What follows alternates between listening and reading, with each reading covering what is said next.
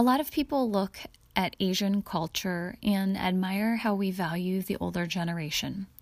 In fact, there have been many times when I meet older folks who are not Asian, and they'll say, "You guys got it right," almost as if they wish they were Asian because they want to be in a culture that honors and respects the old. This has made me wonder, how exactly does Asian culture teach others to value the elderly? Today, we're going to peck off a piece of this big question with my guest and friend, Cecille Valoria. Let's get to it.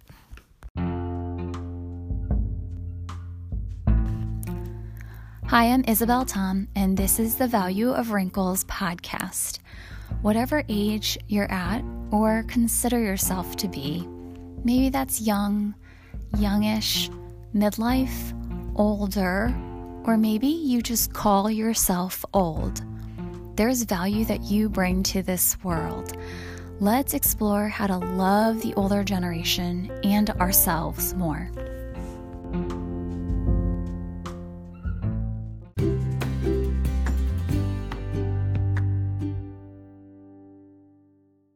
Thanks for joining me today for episode 15 of the Value of Wrinkles podcast. I hope that as you listen to each episode, or maybe this is your first episode, I hope that you find yourself realizing that every single person has a story, a lesson to share, and an experience that is worth being featured on the Value of Wrinkles podcast. Yeah, you came just to listen today, which is totally fine. But if there is someone older in your life that you think needs a little encouragement, or you see seems to have lost some hope in life because of their old age, I want you to email me, DM, direct message me so that we can use this podcast as a way to lift someone up and remind them that their age is actually a sign of their strength and something worth celebrating. My email address, real quick, is thevalueofwrinkles@gmail.com. thevalueofwrinkles@gmail.com. Now, on to today's episode. When today's guest, Cecille, sent me her story, I heard more than a 3-minute audio clip. I heard new discoveries she's made even at age 60. I heard memories that were so powerful that they were vividly recounted decades later. I heard gratitude. I heard history. And then I heard a bit of my story in it too. So Cecille Valoria is a 60-year-old Filipino author, writer, former teacher, caregiver, gardener. I don't think there's anything that she hasn't done. Really though, I met Cecille through writing, and there are 2 big reasons why I am just a fan of hers.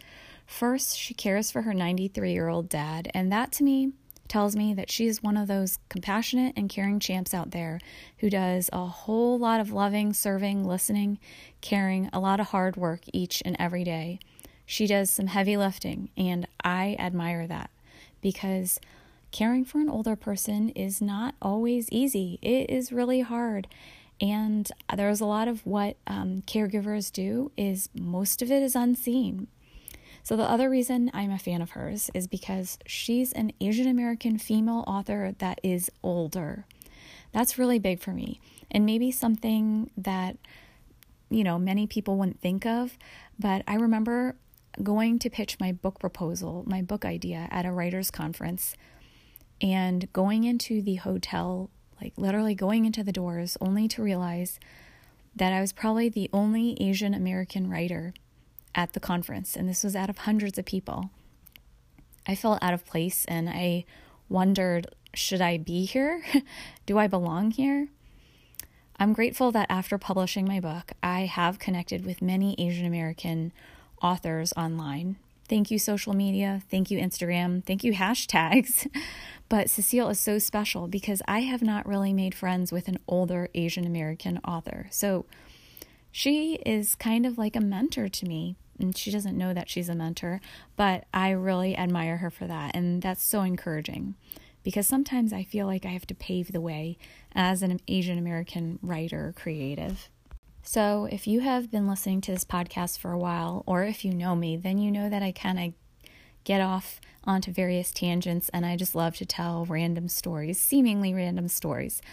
But I will get back to that question that I asked initially, which is, how is it that the Asian culture seems to be able to pass on the value of the older generation? How do Asians do it? Well, I think they intentionally teach it. So let me introduce you now to Cecille Valoria so you can meet a new friend and hear her story.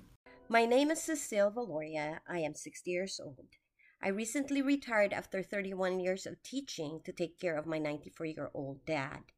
I love spending time with my family and friends, flower arranging, traveling, photography, baking, and finally, gardening. I've never considered myself possessing a green thumb. That was always my husband's gift. And ever since we've been married, it was always our understanding that I chose the plants and flowers and he plants them. So it was incongruous when, as a teacher, I applied and was awarded grant money for a school garden.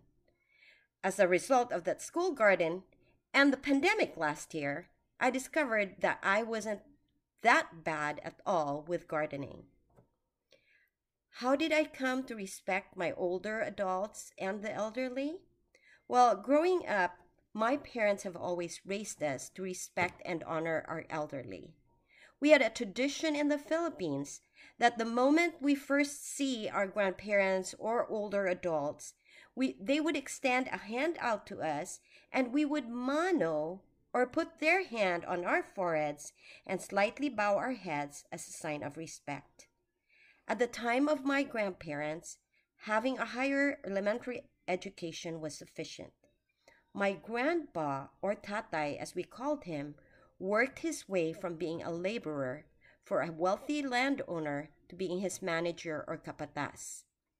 He was a brilliant Spanish Filipino man who loved poems and reading.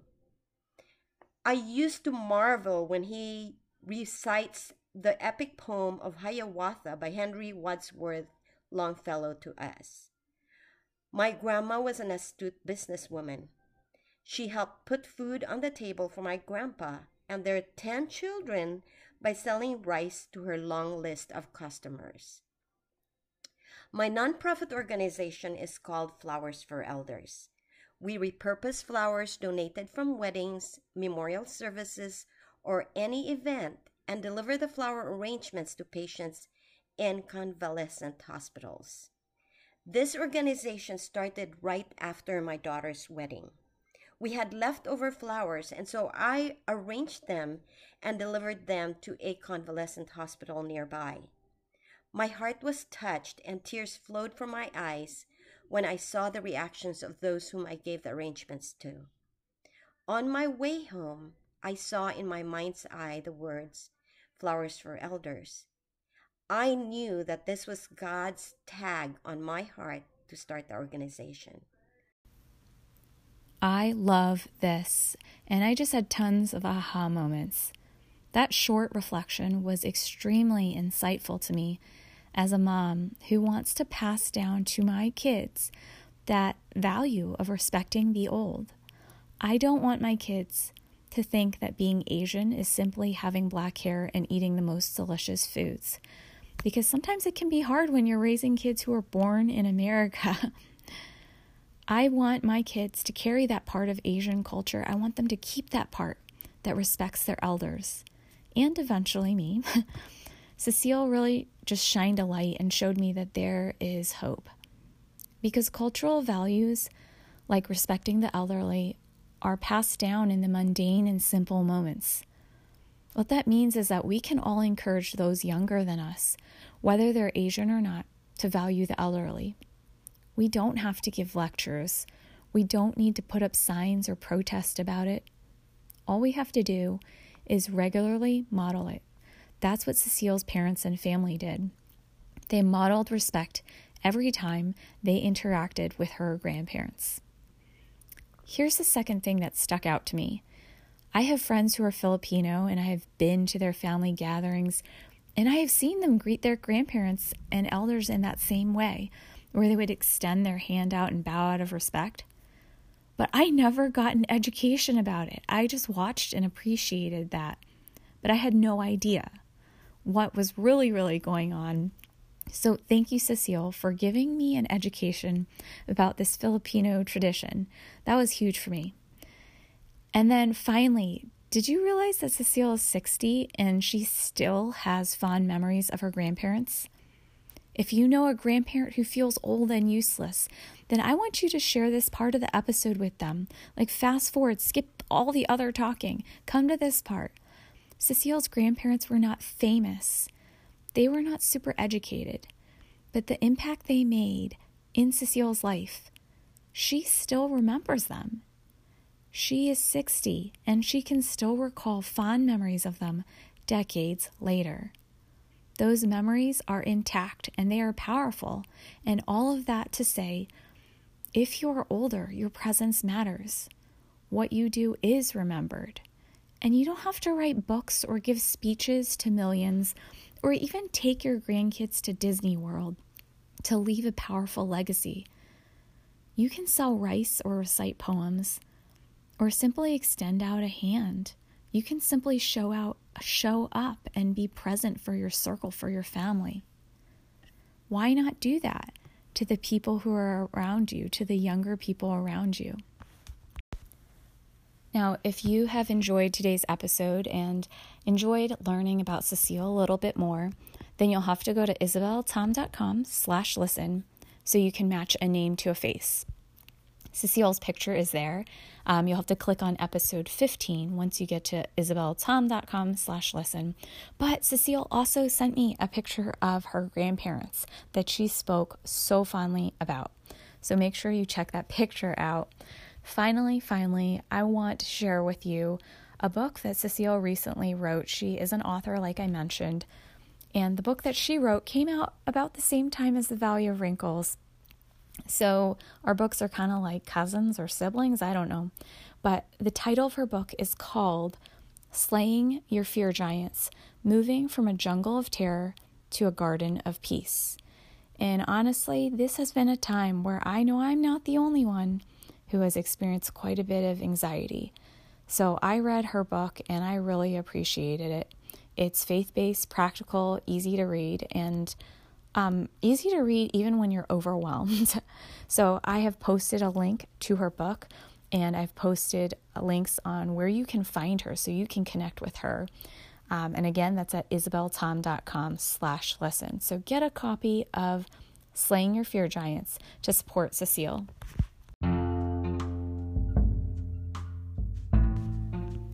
That's it for episode 15. If you enjoyed today's podcast, would you write an honest review of the podcast? That would mean so much to me. Finally, who is the older person in your life that needs a little encouragement? Maybe they look a little defeated. Who could use a reminder that they matter? I created this podcast because I realized that every older person has a Costco-sized story.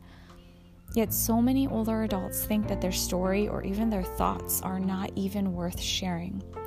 So I want to challenge you to tell the older person that you know that you would like to submit a short audio clip to be featured in a future episode of the Valley of Wrinkles podcast. Then I want you to watch. What is their reaction? And what can you learn about them from it? Here's a question that you can pose that might help you in submitting an audio clip. I'd love to hear about it. So here's the question. What was your favorite season growing up? Record it on a smartphone and send it to me at thevalueofwrinkles@gmail.com. That simple exercise, I guarantee, will strengthen your relationship and help you learn a little bit more about your loved one or your older neighbor or friend. And I think it could get them thinking that maybe their stories are worth sharing. So that's something to chew on and something I'll probably keep bugging you about. See you next time. I cannot wait to connect again in episode 16.